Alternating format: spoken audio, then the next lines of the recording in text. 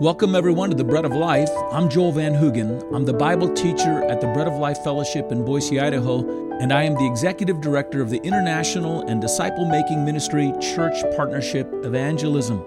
For the last 30 years, we've had ministry expressions in over 70 countries. You can learn more about the effective manner in which we're raising up national evangelists, disciple makers, and church planters by going to traincpe.org. I hope you will. Your prayers and your gifts are used of God to sustain this work. Now for today's lesson from 2 Kings chapter 2, verses 19 through 22. The story is of a curse that's on the city of Jericho and on its water, and Elisha performs a miracle that heals the water and lifts the curse from off it. He does so by casting salt into the polluted spring. Salt stood for something practical and profound in those days.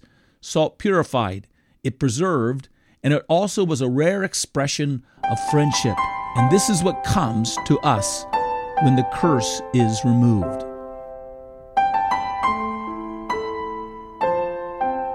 In every place, in every point, there is a curse upon us, and there is a curse because of us upon the earth.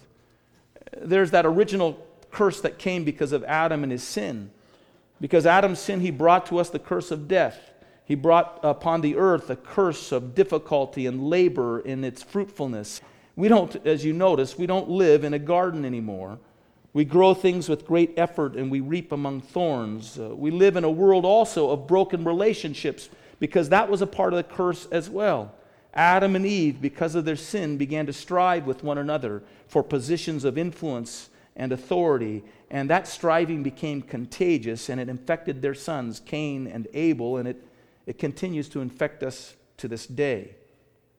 Actually, take your Bibles and turn to Genesis chapter 3. And let me read to you verses 16 through 19. We have a picture of this curse. Genesis chapter 3, verses 16 through 19. Eve has sinned. Adam has sinned. God speaks both to the man and the woman. First to the woman he said in verse 16, I will multiply your pain in childbearing. In pain you'll bring forth children. Your desire will be for your husband, and he shall rule over you. There's a sense of that contention that will develop in this most central relationship in human society. And to Adam he said, because you've listened to the voice of your wife and eaten the tree of which I commanded you, you shall not eat of it. Cursed is the ground because of you. In pain you shall eat of it all the days of your life. Thorns and thistles it shall bring forth for you. And you shall eat the plants of the field by the sweat of your face, and you shall eat bread till you return to the ground. For out of it you were taken, for you are dust, and to dust you shall return. The earth is cursed. Our life ends in death. We're surrounded by the influence of death. Our relationships are cursed. And it goes on, and it goes on, and it goes on because of the sin of Adam and Eve. And yes, we live in a beautiful world, but it's a world that's under the curse nonetheless. There is beyond this curse that was placed upon Adam, there is the updating of that curse that's passed from one family to the next, something that's a little more familiar to us. The curse that comes from our closest kin. It comes from the cultures that we live in that develop their own unique species of the curse, an expression of the curse. It's found in the histories that we have from whatever societies we grow up, and you can see through it all great and wonderful things, but you can still see a unique strain of the curse that comes down to us. Sin and the consequences of sin and its sorrows and its curses are regularly being updated and plowed in, if you will, back into the soil of our lives. We have passed on to us the sins of our fathers and mothers, and we'll unfortunately pass on our sins to our children. Take your Bibles again and go to Exodus chapter 20. Let's look at Exodus chapter 20, and it speaks more of this updated expression of the curse that takes place as the law or the Ten Commandments are given. Exodus chapter 20, and let's read together verses 4 through 6.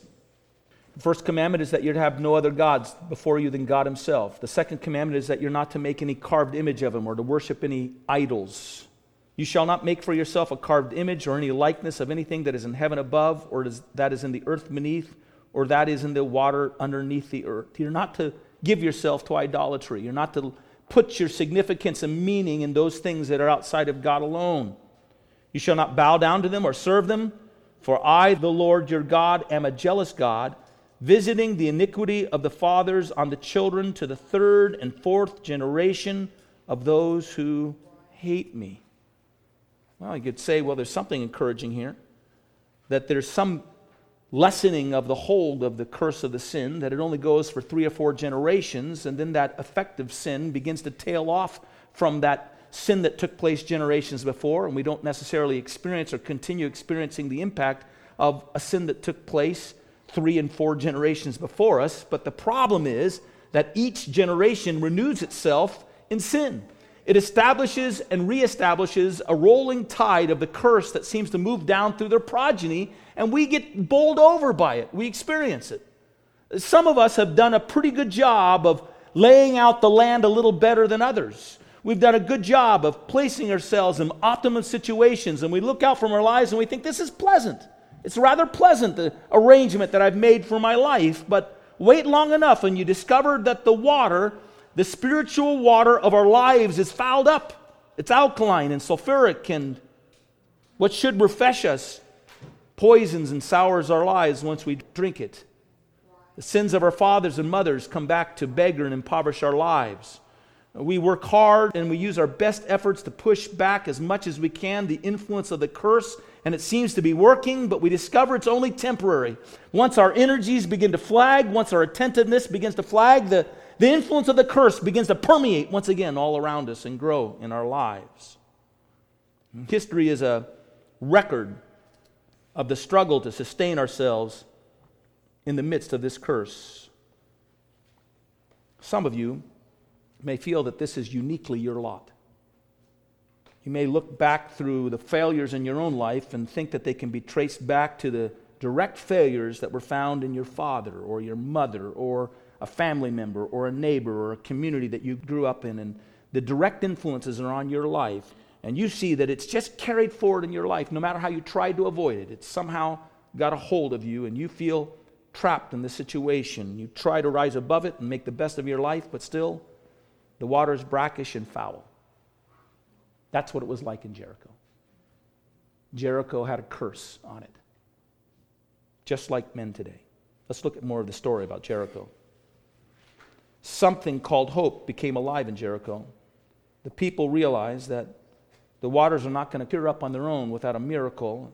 But again, if Elisha could part those waters of the Jordan, maybe they thought he could heal the waters of Jericho. And so they go to him and they make known their situation. And it is in the first step in being able to find relief is that they recognize and declare the problem they have and the curse that they're under, and they declare it, and they seek a remedy for it.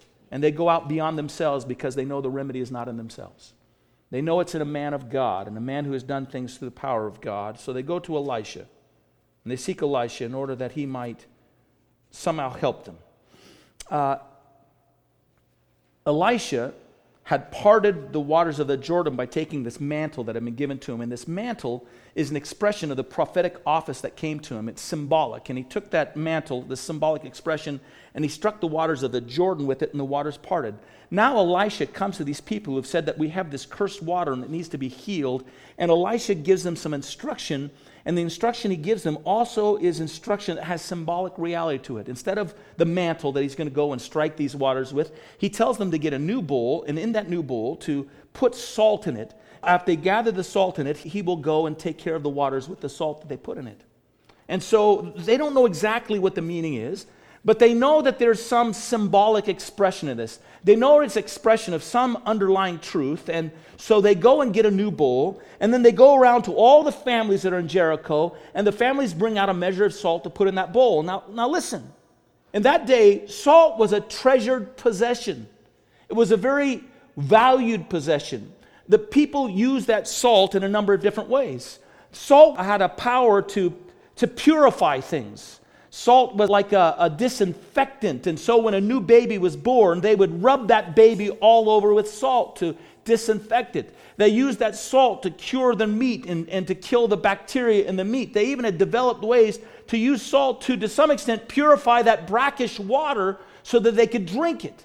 Salt was a form of purification. It also was a means of preservation. Like we said, they would cure their meat in salt in order to preserve it and give it length and so they could eat it. And so they understood that salt was very valuable, was needed because it purified things and it preserved things, but also salt was a savor that they enjoyed. And their salt, by the way, was better than the salt we have. Their salt had flavor and it was distinct and it was wonderful. And they might have a special form of salt that had been brought in from some other locality, and they would take it and they would put it on their food, and it would savor their food as they ate it. And it became so meaningful and so precious that when a person came and they ate together and they fellowshiped together and they developed a deep friendship with one another and a relationship with one another, the way they described it was that they shared salt with one another. In the Middle East, they still say that. We share salt with one another. It means we commune with one another and we eat together and we have a relationship with one another. And God, in a sense, brought all these things together to give expression to the reality of the relationship that he wanted to have with man. And so God actually declares, for example, when he made a promise to David, that David would one day, through him, would raise up a line in which there would be a king to rule over all the earth. God says that he has made a covenant of salt with David.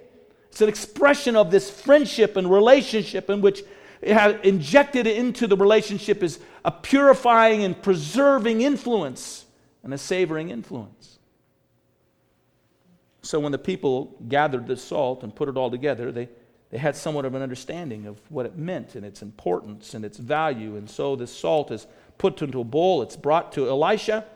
Elisha takes the bowl and he throws the content of the salt into the poison spring that flows in Jericho. And he proclaims a word that tells them that this has nothing to do with him, nothing to do with his power. He has no powers in himself. He says this is something that God does entirely.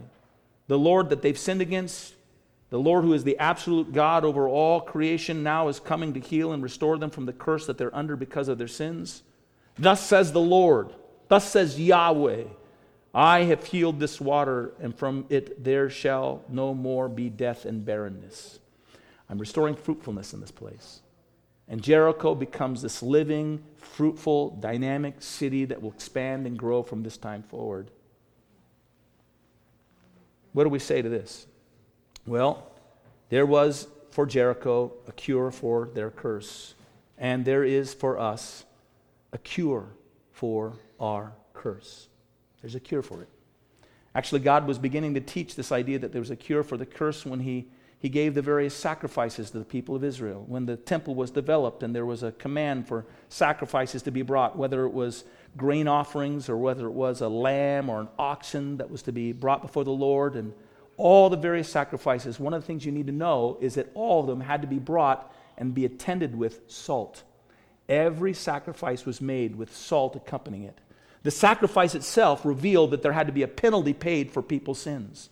That God, a just God, required a penalty and a punishment be made on behalf of our sins. And God was demonstrating that He would provide in the place of the people a punishment for them if He come to them. But the salt revealed what God would accomplish through that punishment, what God would accomplish through that sacrifice.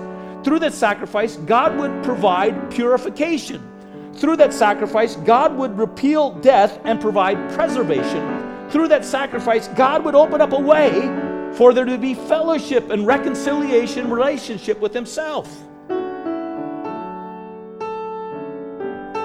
Thanks for joining us today. To learn more about our ministry, go to traincpe.org or thebreadoflifeboise.org. Until the next time, may the Lord bless you.